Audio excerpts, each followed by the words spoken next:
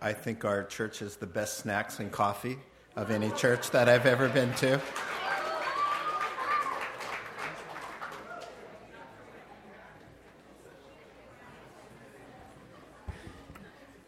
Grab your Bibles. We're going to pick up in Numbers 28. While you're turning there, I'll ask the Lord for more grace.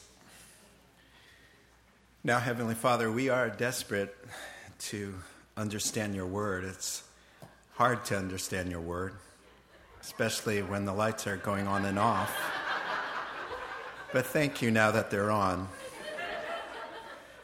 that we can read our Bibles and study your word. Thank you, Lord, for the opportunity to look at this God-inspired word, that even tonight, the feasts, the Old Testament Jewish holy days, how you encoded in them the mysteries of your plan, the mysteries of the universe encoded in 7 holidays that tells the whole story. Help us to get it tonight and to be blessed and be a blessing to others. In Jesus' name, amen. The Hebrews have been homeless for some 400 years at this point in Numbers. You remember that 70 of them had been in Canaan some 400 years earlier. Remember Abraham, the first real Jew. Isaac, Jacob had 12 sons, and from this group came 70 people, all Hebrews, and they left for Egypt for temporary relief of a famine, only it turned into a 400-year excursus there. Now 2 million strong, and after a 400-year incubation process, they're in the slave pits of Egypt.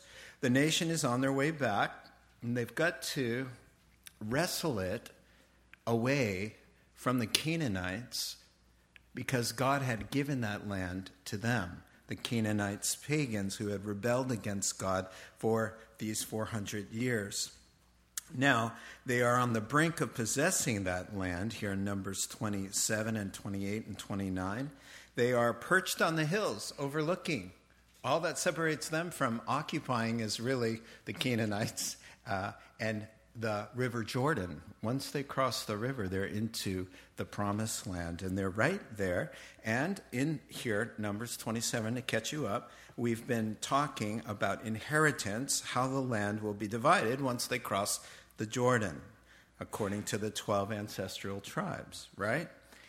In Numbers 28 now, where we find ourselves, there's been talk about the routine of worship. Once you cross into the land, how will you walk with me? How will you worship? How Israel will walk with and fellowship with the God who has brought them out of Egypt is the subject, really, of Numbers 28 and 29, where we find ourselves tonight. So that being our focus, really it's Israel's liturgy. And liturgy just means protocols for worship. Israel is going to be told by the Lord that this is to be your liturgy.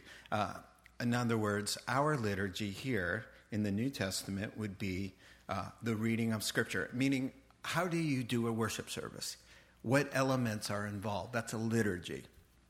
In other words, reading of Scripture, reading of the Psalm, singing and praising God, giving of your tithes and offerings, preaching and teaching the Word, baptism, the Lord's Supper. This is our liturgy. Well, in Numbers 28 and 29, the Lord is going to give a liturgy.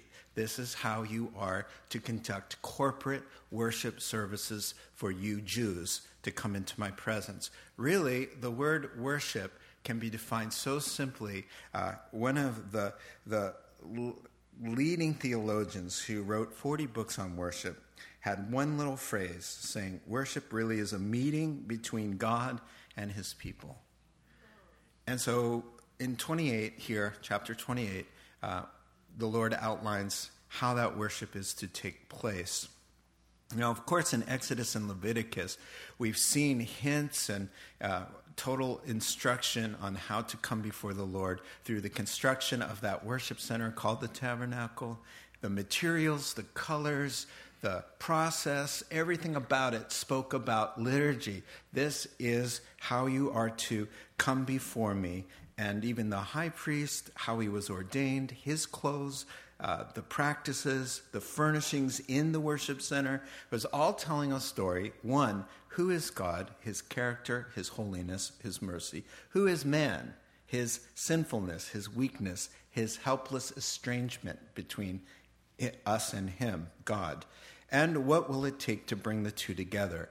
And that is called atonement, which is a word, an English word, that got coined for its meaning at one meant with God. So worship really kind of encoded here in the Old Testament in these liturgies. These are the way that you are to corporate worship. Corporate worship is really all about how to become one with the Lord, how to sit at the same table and break bread with him. So, chapter 28, last time, the story begins with daily offerings, verses 1 through 8. If you look down there and just scan with your eye, it was starting with daily offerings. And we mentioned last time we spoke that a relationship with the living God can't be relegated to time and place.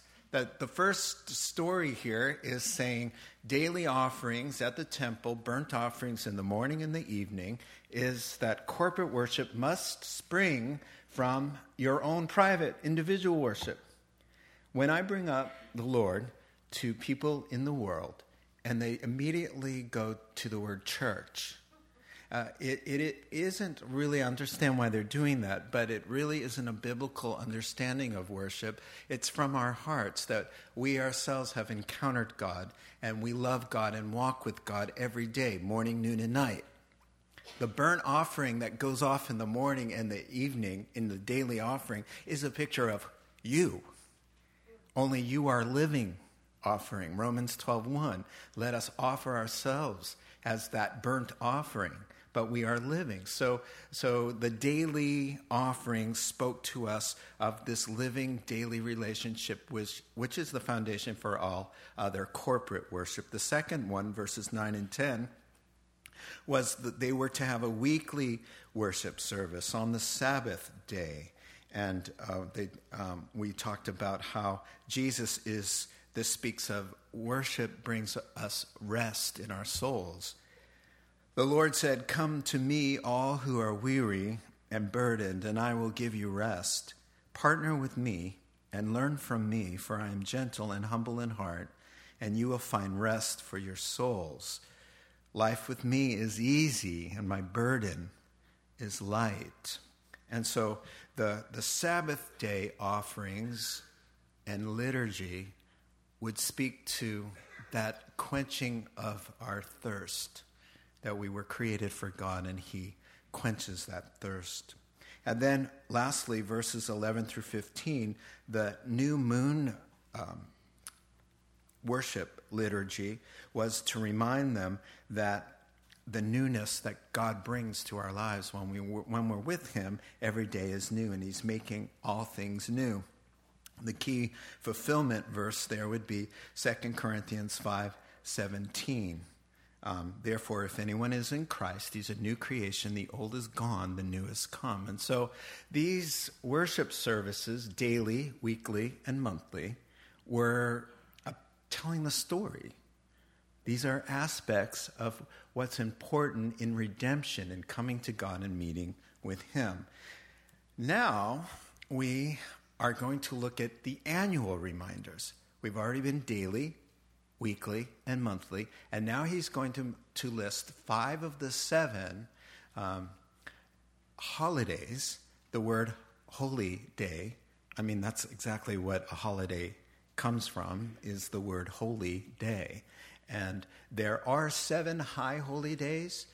There's only 5 listed here because 2 of them are hidden in Passover because they're in 3 consecutive days. Passover and unleavened bread and first fruits, Friday, Saturday, and Sunday. So those two often just get called Passover, and that means unleavened bread and first fruits. But we're going to talk about them all tonight, so we get kind of straight with them.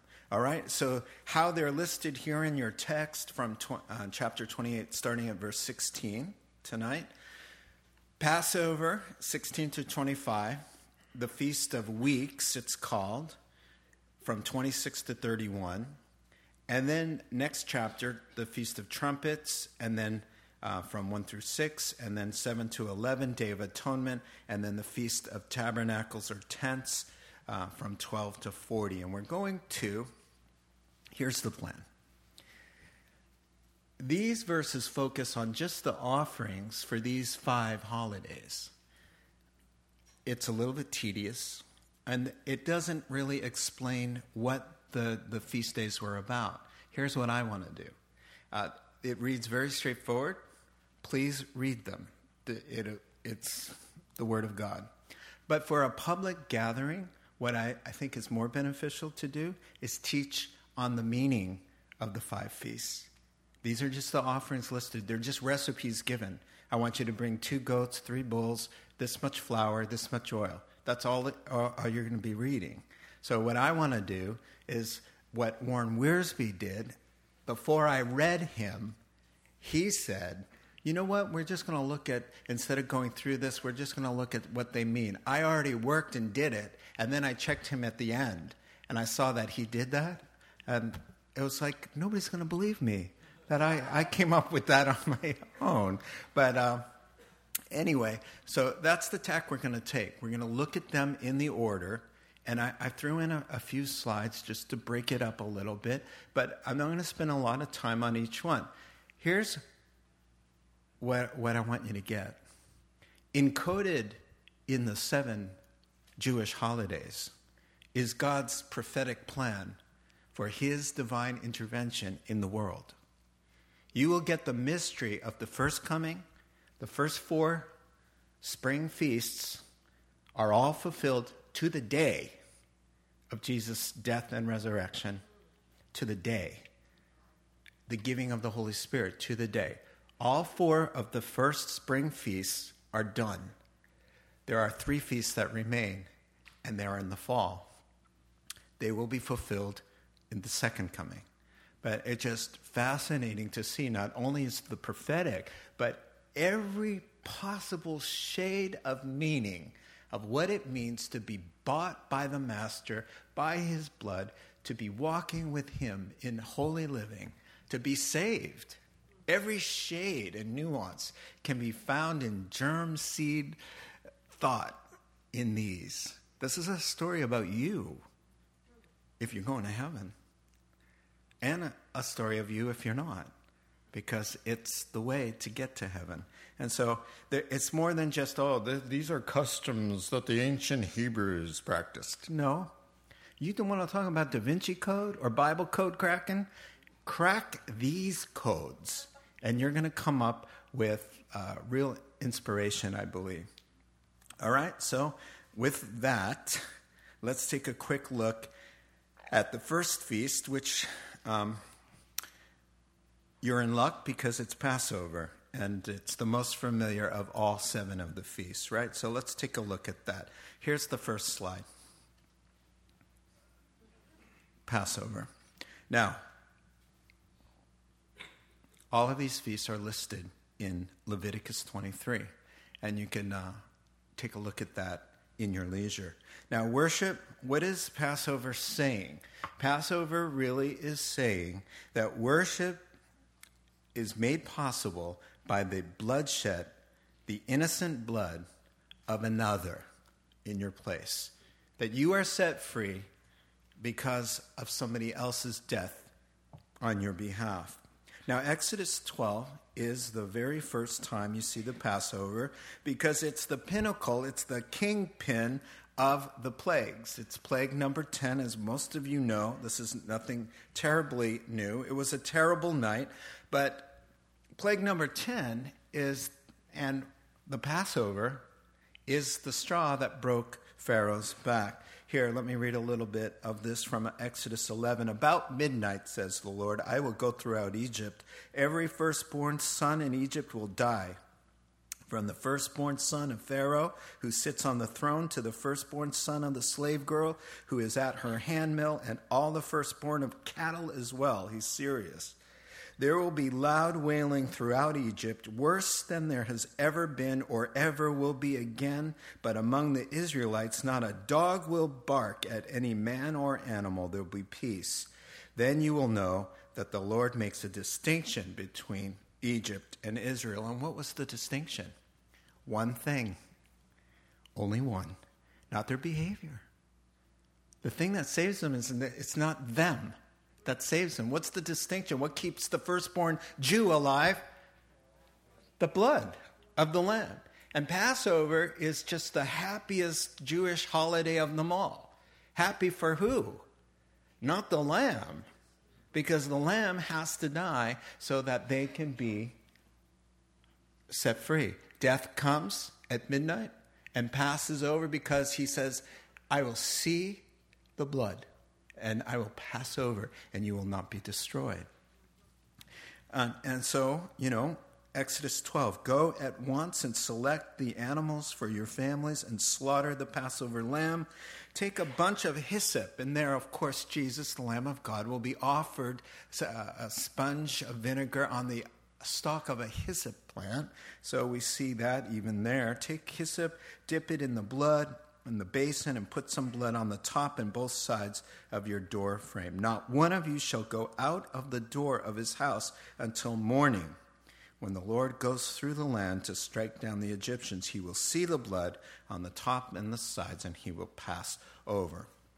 Now, of course, John the Baptist sees Jesus coming over the knoll there and says, behold, the Lamb of God who takes away the sins of the world.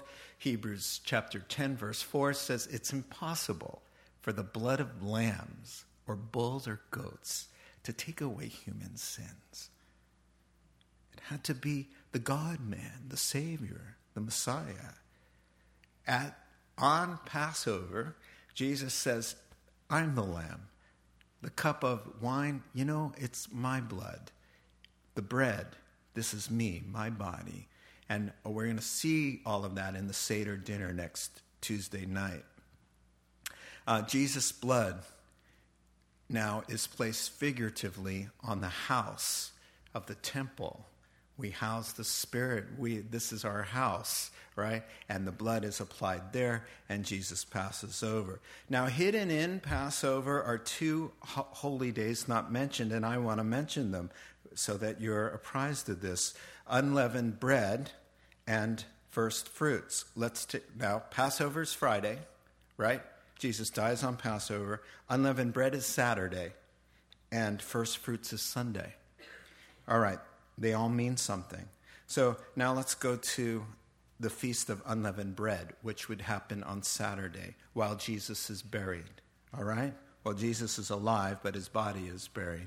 Unleavened bread, the next slide. And so, it's the whole communion meal. But unleavened bread, Jesus, the self-proclaimed bread of heaven, he is born in the house of bread, Bethlehem. That's what that means, and I've said that many times. And he's laid in a feeding trough, the sinless offering, the bread of heaven, the one without sin.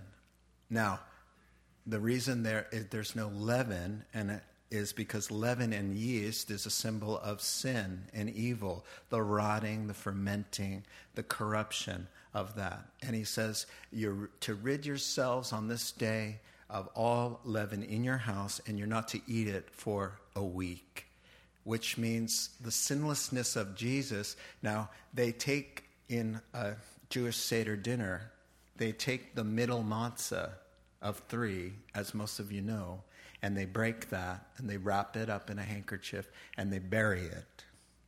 And then they go and resurrect it in the Seder dinner. Jesus was buried technically on a Saturday because the evening starts the new day. So on the Feast of Unleavened Bread, Jesus, the true unleavened bread, is buried and fulfills that feast as well. And then so he dies on Passover, he's buried on unleavened bread, and do you know that Easter is really first fruits? First fruits falls on Sunday, the Resurrection Sunday. And so I believe there's a slide for that. That's okay. We're having technical difficulties. Oh, thank you. All right, first fruits. This is important. First fruits. No, there's fruit before that. Yeah, that's okay. First fruits was really cool. It happened on Resurrection Sunday, and here's what the idea was originally. The first fruit to ripen was brought in to the temple and waved before the Lord as a thank offering to say, this is evidence of what's coming behind it. This is evidence that all the crops will come in behind it. This is the first fruits, all right? Jesus is called, and on Sunday, on Resurrection Sunday, it is the feast of first fruits. Not the next day or the day before, but that Sunday morning, they're all talking first fruits. And what is happening is that Jesus raises.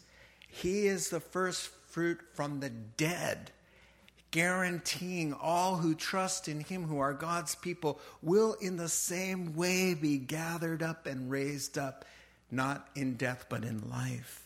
So the Feast of First Fruits is really saying Jesus is the firstborn from the dead. 1 Corinthians chapter 15, verse 20. Let me read it to you. But now Christ is risen from the dead and has become the first fruits of those who have died in the faith. For since by one man came death, by one man also comes the resurrection of the dead. For as in Adam all die, even so in Christ all shall be made alive, but each one in his own order, Christ the firstfruits, afterwards those who are Christ at his coming. So now the next slide. This is the whole point. This is the fulfillment of first fruits. It's that Jesus is alive. He says, now I am the first fruits. All who trust in me follow me and will be raised in the very same way. Even the Bible says that you share a body. You will have a body rather that is very much like his resurrected body. So Jesus is the first fruits. Now 50 days from first fruits, from Resurrection Sunday, 50 days is a feast called the Feast of Weeks, or the Feast of Pentecost. All right? So there's a Greek name, Pentecost, from 50, where we get Pente, all right?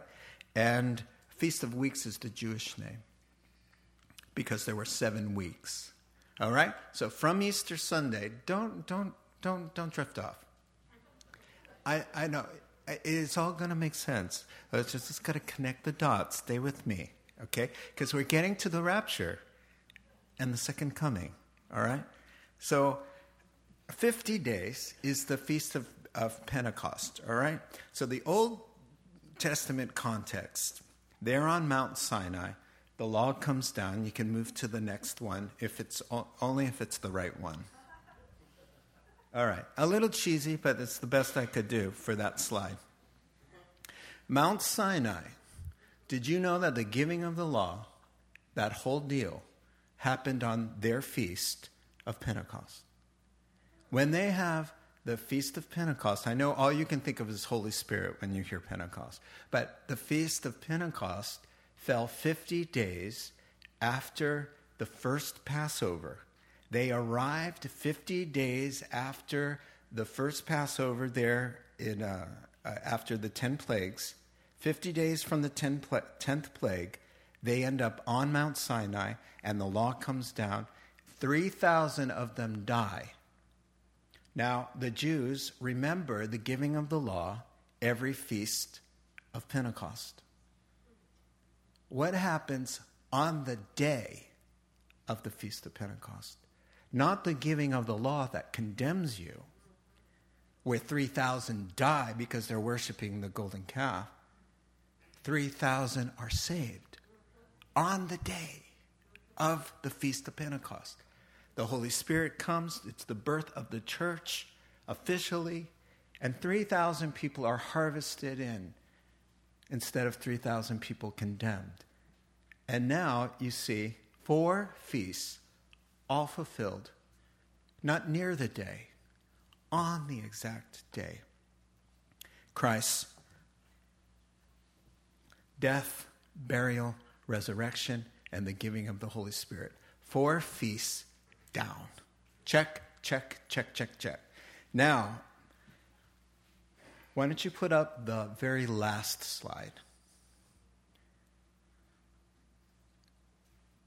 No, there's a chart there. That's okay. That's my fault. I should have gone over it better with them. Check, check, check, check. Now where are we? Spring holidays are done. They're all fulfilled. We're in the summer. From the Feast of Pentecost, now there's summer workers in the harvest. The trumpet blows to tell the worker in the harvest is done. Game over. And so now we are in the summer. The church age is officially called the summer, in between spring and the fall. And it's a long summer. It's been 2,000 years of summer. But fall is coming. And when the second coming comes, then the fall feasts are starting to be fulfilled. So let's take a look at the first fall holy day. It would be the Feast of Trumpets. It's the most exciting one for the church. It's referenced there, chapter 29, verses 1 through 6. Rosh Hashanah. And so now you can go and find the shofar being blown. There you go. All right. The Feast of Trumpets, or called Rosh Hashanah, is, as I said, the first fall day. Now listen, the trumpet was a signal to the harvesters, come on in, as I mentioned. And the New Testament fulfillment is the harvesters stop their working. The season's over. The wheat is collected into the barns at the sound of a trumpet. And here's what 1 Thessalonians chapter 4 says. For the Lord himself will come down from heaven with a loud command, with the voice of an archangel, and with the trumpet of God. And the dead in Christ will rise first. After that, we who are still alive and left will be caught up together with them in the clouds to meet the Lord in the air. And so will we ever be with the Lord forever. Therefore, encourage one another with these words. 1 Corinthians chapter 15, listen, I tell you a mystery. We will not all sleep, but we will be changed in a flash, in a twinkling of an eye, at the last trumpet. For the trumpet will sound. The dead will be raised imperishable, and we will be changed. No one knows the day or hour, said Jesus, Matthew 24:36. But the feast of Rosh Hashanah is a 2-day feast. It's on a new moon, which it means a cycle of 29.5 days. It's on 2 days. And actually, the time between Rosh Hashanah and Yom Kippur is 10 days, and they're all high holy days. Who knows, really, when the Lord would exactly come? Yes, we're not to be overly concerned about fixing a day, but the Bible gives us signs to look for. It is not wrong to say we are looking at the best that we can to determine the season for his return. Or why would he say, here's a whole list in Matthew 24 of signs? And he says, know this, when you see the little buds coming, you know summer's near. And when you see these signs. Now, there's a difference between knowing, hey, it's probably going to be in the fall.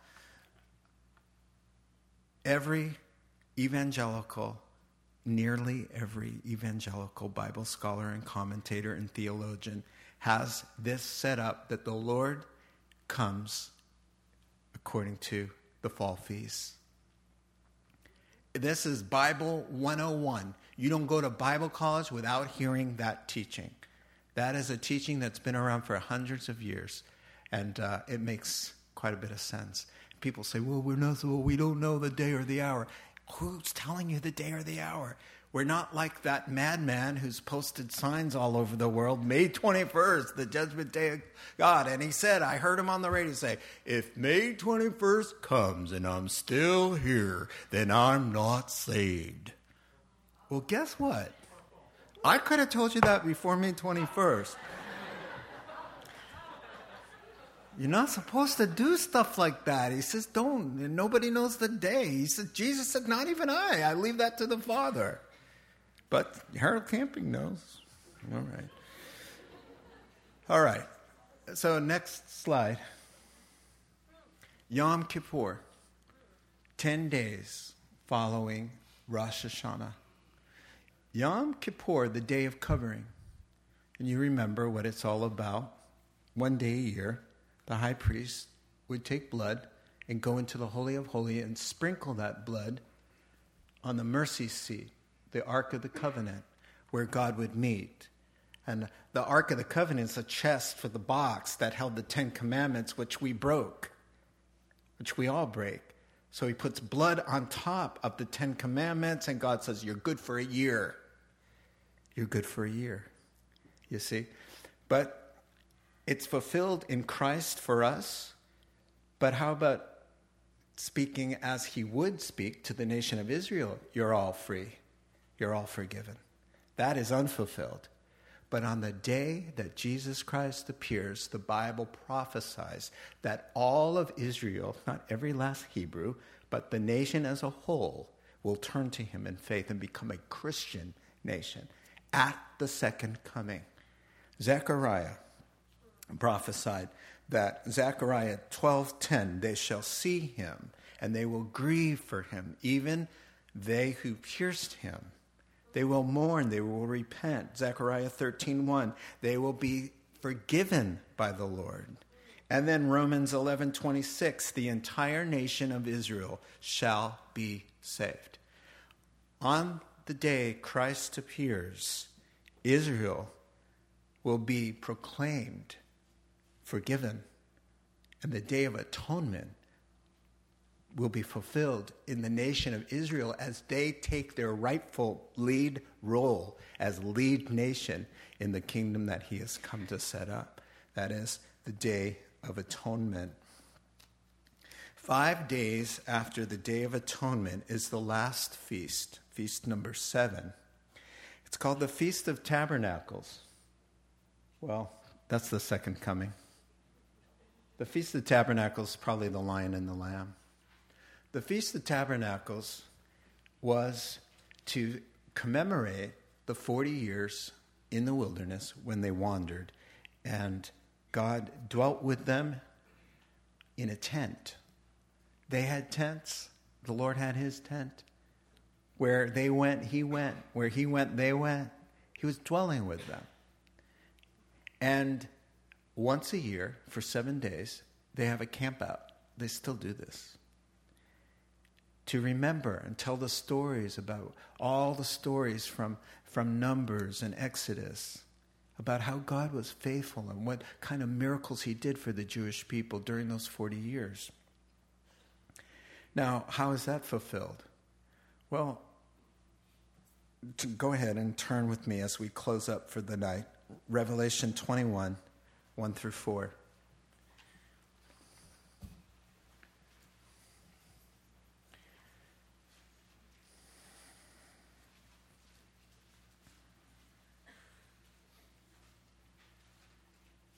Then I saw a new heaven and a new earth, for the first heaven and the first earth had passed away, and there was no longer any sea.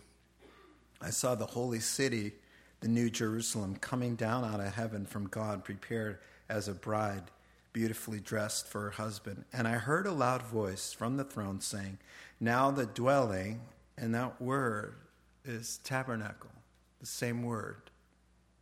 Dwelling, tent, living with. The dwelling of God is with men, and he will live with them. They will be his people, and God himself will be with them and be their God. He will wipe away every tear from their eyes. There will be no more death or mourning or crying or pain, for the old order of things has passed away. So the fulfillment of the Feast of Tabernacles will be the millennial reign of Christ. When the lion lays down with the lamb, there is no more war. The curse is reversed. The earth is returned to the paradise that it was intended to be. But the dwelling of God, that he is with us and that we are in his presence. You know, there's a curious phrase that his name is going to be on our foreheads, which is an idiom, and I've mentioned this before, that just means his name is front and center. His name is focused. He's the core of our lives in the millennial kingdom. He's dwelling with us. And just as Christ dwelt, the living word became flesh, and the same word tabernacled among us. He made his dwelling among us. And so the 7 feasts, there they are. First coming, the death, the burial, the resurrection, and the giving of the Holy Spirit, the birth of the church on the feast days. The coming of the Lord for his people, the trumpet, the Day of Atonement, the return, the literal, physical return of the King of Kings and Lord of Lords, where all of Israel will be saved, and the Feast of Tabernacles, the millennial rule of Christ, when animals will be peaceful, not to mention the human animals. They will also be peaceful, for they will be changed. Those who survive the Great Tribulation, that inherit the millennial kingdom, that will be changed, and they will live extended periods of time, almost like back in the days of Genesis, when they lived up to 1,000 years before the flood. So we're kind of going backwards, only better. So here's the list of review here. The 7 holy days tell a story.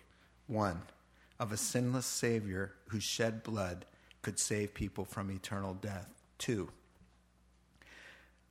the story is told here that the Savior, though he dies as a sacrifice for sin, he rises again, defeating death as a proof that those who belong to God will follow him in life.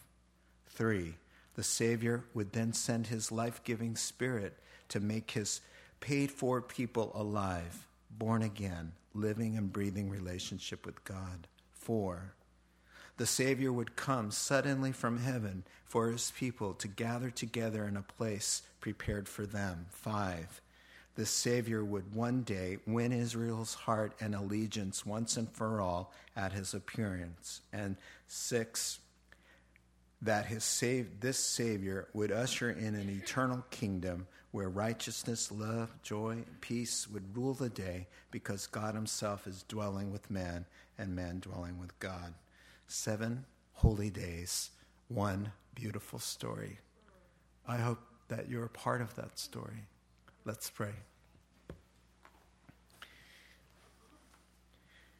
Heavenly Father, thank you for the truth that sets us free, the shadow of these holidays fulfilled in Christ, as Colossians 2 tells us, that the significance of all of those holy days are met in Christ and what he's done for us. So thank you, Father, for the truth that touches our hearts and excites us to live for you, for the days are coming when we shall see you face to face, according to your great promises, even here in the Jewish feasts. We thank you, Lord, and help us to be ready. Help us to be productive for you. In Jesus' name, amen. Let's stand together, closing song.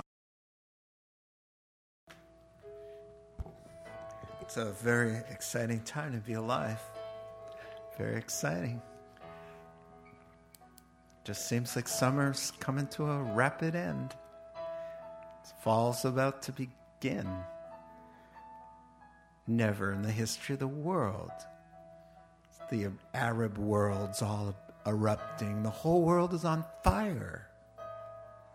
Never in the history of the world could everybody look and all see what's happening in the whole world. We can all see. Be ready.